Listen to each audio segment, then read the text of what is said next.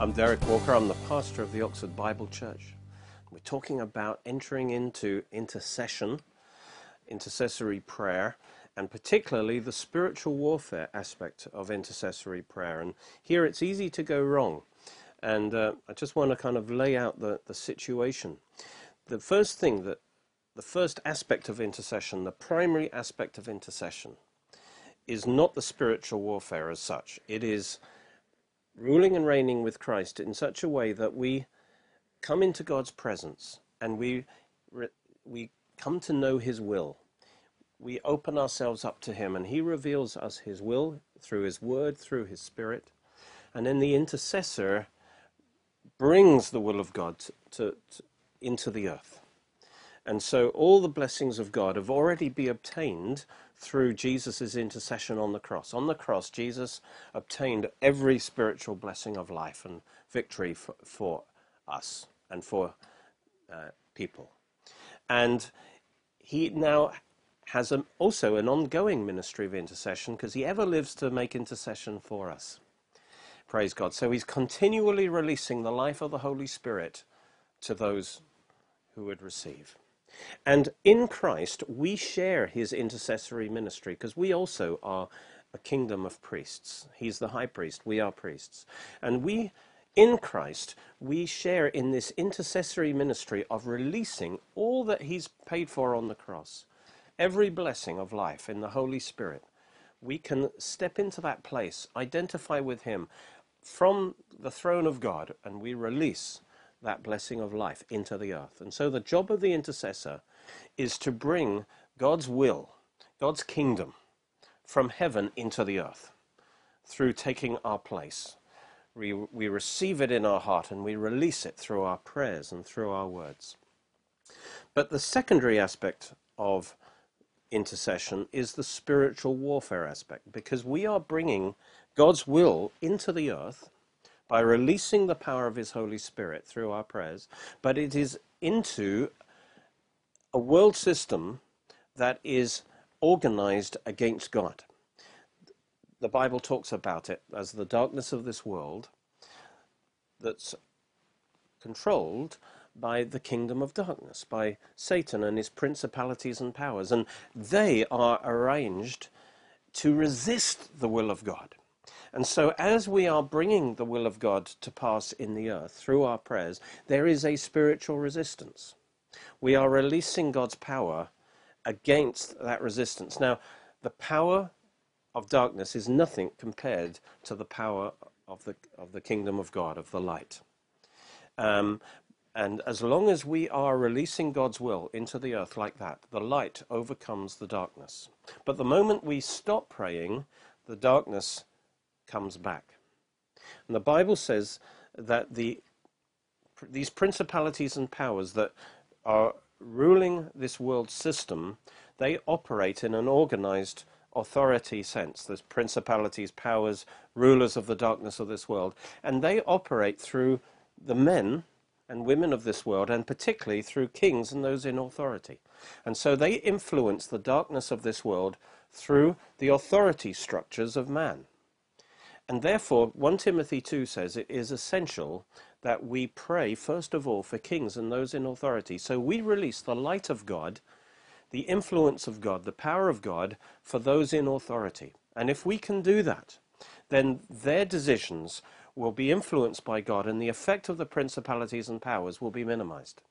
But if we don't pray for those in authority, then the principalities and powers can impose their darkness through the kings of this earth, and that darkness then will be very strong, and it will be hard for us to preach the gospel under those circumstances. So we've got to understand that there's a spiritual kingdom of darkness arraigned against the will of God. And so there is an aspect of spiritual warfare in our intercession. Now, one mistake that is made by some that get a revelation of this is that they think that we are now to make it our primary thing in intercession is to come against principalities and powers, and we start making war on, territorial spirits, and we try and pull down these angels from their positions. We're pulling down strongholds, pulling down these angels from their positions and so on. And that actually is misguided. Our role as intercessors, and you don't see that commanded in the Bible for us to do that. Our role actually is to find the will of God and to pray the will of God into the earth, either in our own language or speaking in tongues. And when we do that, what happens is we are releasing the power of God, and there will be a spiritual conflict, because Satan and his principalities and powers will try and resist that. But as long as we take our stand in intercession, the victory is assured. We saw last time that Daniel did this. Daniel prayed in Daniel chapter 10. And Daniel's prayers, as he prayed, it says, for 21 days, the angel that came in answer to his prayer at the end of 21 days, he says, from the first day, Daniel, that you started praying, your words were heard. And I came because of your words. In other words, Daniel's prayers released the angels of God. Your intercessions, you pray the will of God on the earth. You have been given that position of authority on the earth. You hear God's will as it is decreed in heaven, and you take your position on earth and decree it onto the earth. That actually, you provide that authority, and that releases the angels of God and the Spirit of God to bring God's will to pass. And that sets up a spiritual warfare in the heavenlies. And that's what happened when Daniel prayed. And he was praying for the restoration of his nation and the events leading up to the Messiah. And as soon as he started praying, the angel was released. And the angel got into the spiritual battle. We don't fight hand to hand with angels, but the angel got into a spiritual battle, and it says the prince of the kingdom of Persia withstood me. So there was a prince over the Persian Empire that now Gabriel got into battle with, and he was energized through the Spirit released by the prayers of Daniel. Daniel, of course, didn't know what was going on, but he was praying the will of God.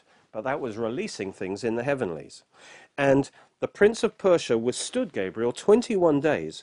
And then, praise God, Daniel continued to stand in that place of prayer. And I'm sure he came under a lot of spiritual pressure just to quit.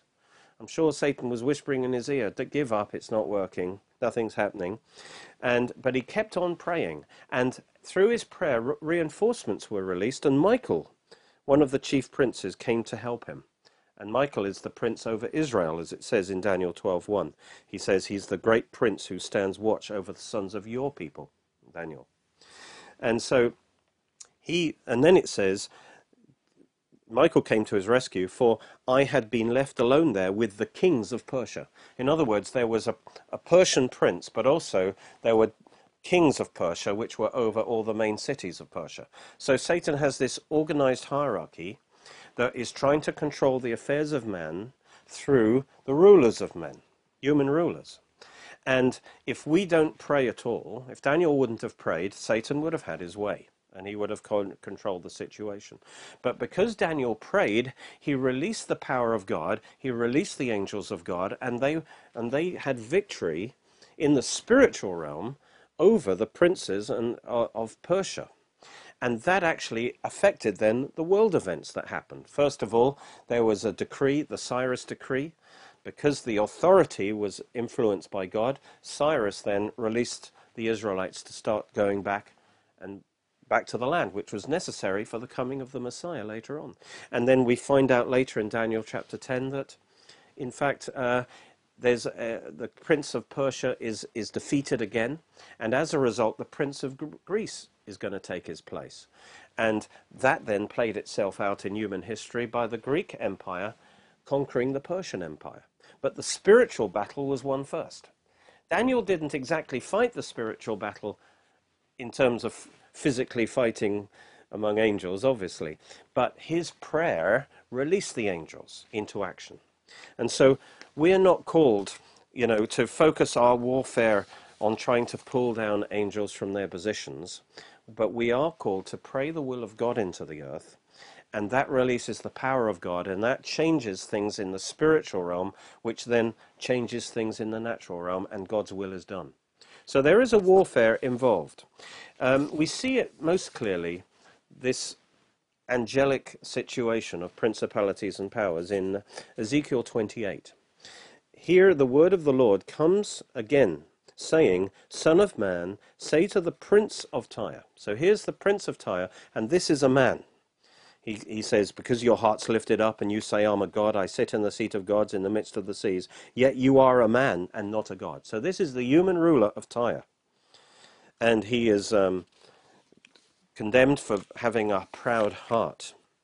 And then in verse 9 it says, you think you're a god, but you shall be a man and not a god in the hand of him who slays you.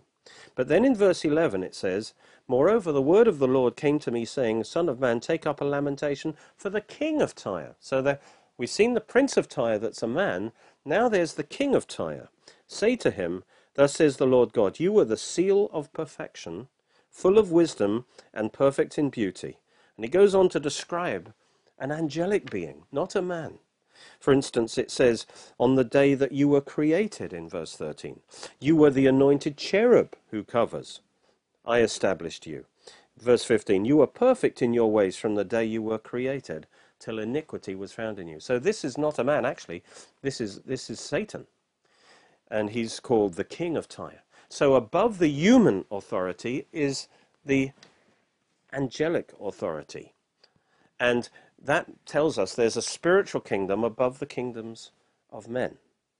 And then in our prayers to get God's will established in the earth, we come against the spiritual resistance of this kingdom of darkness that is trying to control mankind, particularly through the rulers of mankind.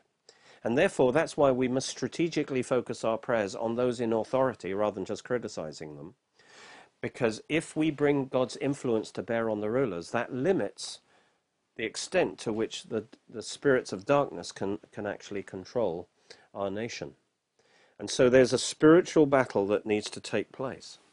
Psalm 103 says we have a vital place in this battle because we have authority on the earth. And so Psalm 103:19 says, The Lord has established his throne in heaven, and his kingdom rules over all. So the Lord rules from heaven. Bless the Lord, all you angels who excel in his strength, who do his word, heeding the voice of his word. Now, obviously, when God speaks from heaven, he releases angels. But at the other end of that, it's not just enough that God decrees his will in heaven. For his will to come to pass on the earth, he must find a man who can believe and speak his will into the earth, because authority on earth has been given to man. And so when in our intercession we receive the will of God and we speak the word of God and we pray the will of God, what's happening is that that the angels now are activated to, it says that they heed the voice of his word. So even when his word is spoken from a human mouth, the angels now are released to fulfill his word. And so as soon as we pray God's will into the earth, the Holy Spirit and the angels of God are now authorized, are released to bring that to pass on the earth. And there will be a spiritual battle over that. But as long as we stay in that place of prayer, the victory is assured. But sometimes it can take a time. In Daniel's case, it took 21 days before that spiritual battle was won in the heavenlies, and then the earthly result was assured. And the events took place on earth according to God's will. And Daniel was the key in praying those things through. And so there's a tremendous spiritual battle taking place. But our place is to take our stand. We release mighty power. Now, Ephesians is the key book on this, because in Ephesians chapter 1, he first of all says, I pray that you might have a revelation of the exceeding greatness of his power toward us who believe. In other words, there is a mighty power of God that is available to believers for their lives, but also for their intercessions. And when we pray, we release this mighty power. And he goes on to say what kind of power it is. It is the power that was he worked in Christ when he raised him from the dead and raised him far above all principality and power and made him to sit far above in the heavenly places. In other words, this power has already been released in Christ and caused him to totally overcome all principalities and powers. So the power of God that's available to us, that we can release through our prayers, has already defeated principalities and powers. They can't resist that power. And so if we will simply just release the power of the Holy Spirit, it automatically overcomes principalities and powers. They have no defense over that. It was already released in Christ, giving him the victory.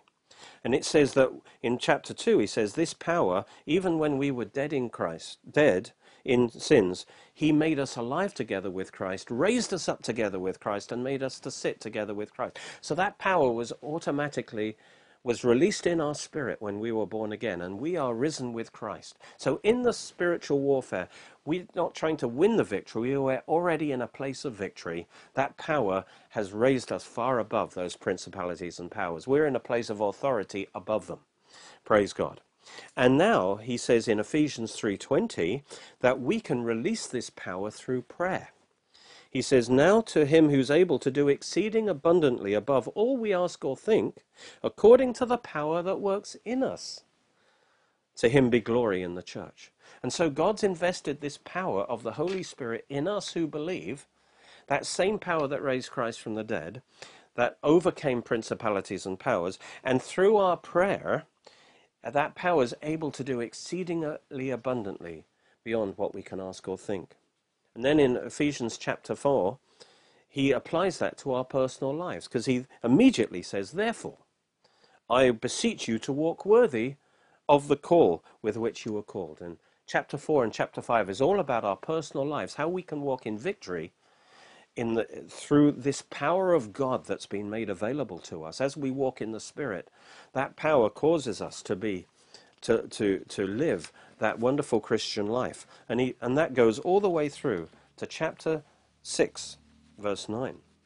And then in chapter 6, verse 10, he now says, finally, brethren, I want you to release that power in your intercessions, in your prayers, in the spiritual warfare. Don't just look at your own life now. Let God use you in the nation. Let God use you in intercession. And that's when he says in Ephesians 6:10, finally, my brethren, be strong in the Lord and in the power of his might. That's the same thing, in his mighty power. Be strong in that. And this whole section now, all the way up to verse 20, is essentially about prayer. It's about intercession. And he says, first of all, be strong in the power. Know your power. Be strong in that power, because we are fixing to pray. We are fixing to release that power in prayer. And the whole passage is connected, and it's leading up to verse 18, where he says, praying with all kinds of prayer. And in that prayer, you are releasing that power of God. But there's a spiritual warfare involved. So you find the will of God, you release the blessing of God, you're fulfilling the work of an intercessor by releasing what Jesus has made available through the cross. And he says, be strong in that power, because that's the key thing. You're releasing that power. And as you release that power, you're releasing angels, you're releasing all kinds of activity in the spiritual realm that will ultimately lead to the will of God being physically done on the earth. But there's a spiritual warfare. There's going to be resistance, so you need to be ready. So he says, put on the whole armor of God, that you may be able to stand against the wiles of the devil. So because you are now being dangerous to the devil, he will try and come and trick you to get you to move off your place of prayer. He says the key is you stand. What does that mean? You're not trying to get the victory. You're standing in the victory. You're already risen far above principality and power. You're already in that place of authority. So in the intercession, you take your stand on the finished work of Christ. You take your stand in the victory that you already have, and you hold your place of intercession, and you pray the will of God through. Stand on the word, and stand in that place of prayer. And as Daniel stood for 21 days, and Satan couldn't move him off that. And the wiles of the devil, of course, he comes to say, give up, it's not worth it, nothing's happening. And he says, stand against that. For we wrestle not against flesh and blood, but against principalities, against powers, against the rulers of the darkness of this age, against spiritual hosts of wickedness in the heavenly places. Now, why does he compare it to wrestling? Because in wrestling, if you can imagine the two wrestlers in the ancient contexts, they are trying to get the other one to fall down, to be tripped up. And so in wrestling, it's all about standing. You maintain your stand. The enemy is trying to trip you up. He's trying to trick you into giving up, to falling down. And as we take our stand, he puts pressure against us to quit. And all we have to do is stand. We stand in the victory. We stand in what Christ has done. And as long as we're standing, the power of God's flowing through us, and the will of God is being accomplished on the earth. There will be spiritual resistance, because we are bringing the will of God to pass against spiritual resistance. But the power we're releasing is far greater. So all we have to do is stand in that place of authority. And there is a wrestling that goes on, because there's a spiritual resistance that's going to come against us in that thing. But therefore, he says, take up the whole armor of God, that you may be able to withstand in the evil day. Satan will try and make it look really bad, like your prayers aren't working and so on. But he says, having done all, to stand. Stand, therefore. See? Take your position of authority and stand. With having your waist girded with the belt of truth. Basically, it's saying that the belt of truth is all the promises of God, of who we are in Christ. We're to wrap ourselves in the promises of God. And everything, or our whole armor is based on that. Who we are in Christ.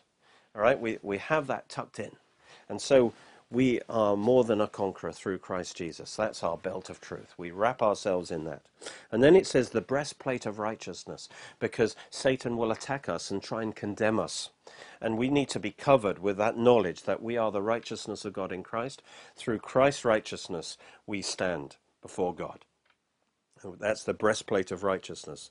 Having shod your feet with the preparation of the gospel of peace. So what that means is we are sure-footed. We can only stand if we know the gospel. It's established in our heart that we're saved by grace through faith, not of our own works, that we belong to Christ, that we are loved of God. And if we have that established in us, we can stand, and we are established, and we can't be tripped over. And then it says, above all, taking the shield of faith, with which you'll be able to quench all the fiery darts of the wicked one. The shield of faith is something that goes out in front of you, that protects you. And these are the confessions of your faith, where you declare who you are in Christ, and that God is hearing your prayers. And as you put that shield in front of you, none of his fiery darts can get to you, so that you stop in your stand of intercession. And it says, take the helmet of salvation. The helmet is what you put over your head and mind, and it's the vision of the end result. You've got to see that your prayer answered. You've got to see the fulfillment of your prayer. That's what you hold in your mind. That's the helmet of salvation. In Thessalonians, it's the hope of salvation. It's the vision. You see your prayer being answered, and you rejoice in that. And then it says, the sword of the Spirit, which is the word of God. And as God quickens a word of God to you, you speak that word. And you can speak also to the principalities and powers. When Satan came against Jesus, Jesus answered, it is written. And so we declare the word of God. We declare the will of God. And when he attacks, we answer with, it is written. And we speak the word of God into that situation. And then he says, praying always with all kinds of prayer. So in other words, you've got to dress for battle. You've got to be armed. You've got to be ready to stand. You've got to be prepared for some spiritual opposition. When you pray the will of God into the earth, there will be spiritual opposition. But if you are dressed in the armor of God, Satan can't move you from your place. And now you are ready to pray with all kinds of prayer and supplication in the Spirit, being watchful to this end, with perseverance and supplication for the saints. And he says, pray that utterance be given to me, that I might preach the gospel with boldness. In other words, we are praying the will of God into the earth. What are we doing? We're strong in the Lord and in the power of his might. We are releasing the power of God into the situation. We don't make it our main thing to try and pull down principalities and powers from their positions, because that isn't our primary job. Our job is to pray the will of God into the earth and then take our stand, and don't be intimidated by any spiritual resistance. We take our stand in faith and we declare the will of God, and the Holy Spirit flows through us and brings it to pass. Daniel could stand. You can stand in that place of prayer and declare the victory in the name of Jesus. And as God leads you, you can bind. Jesus said, whatever you bind on earth will be bound in heaven. And so those evil spirits that operate in heavenly places, yes, we can bind them. We can command them to cease in their operation against us and against the people we're praying for. We can bind them in the name of Jesus, and they will be bound. And we can loose the power of God into that situation, and it will be loosed. So we can exercise our authority there in that place. But the main thing we do is we're praying the will of God to pass into that situation.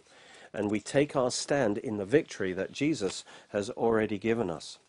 As we do that, we will maintain our place in the spiritual warfare, as Daniel did. And as a result, the spiritual battle will be won by the angels, by the Holy Spirit.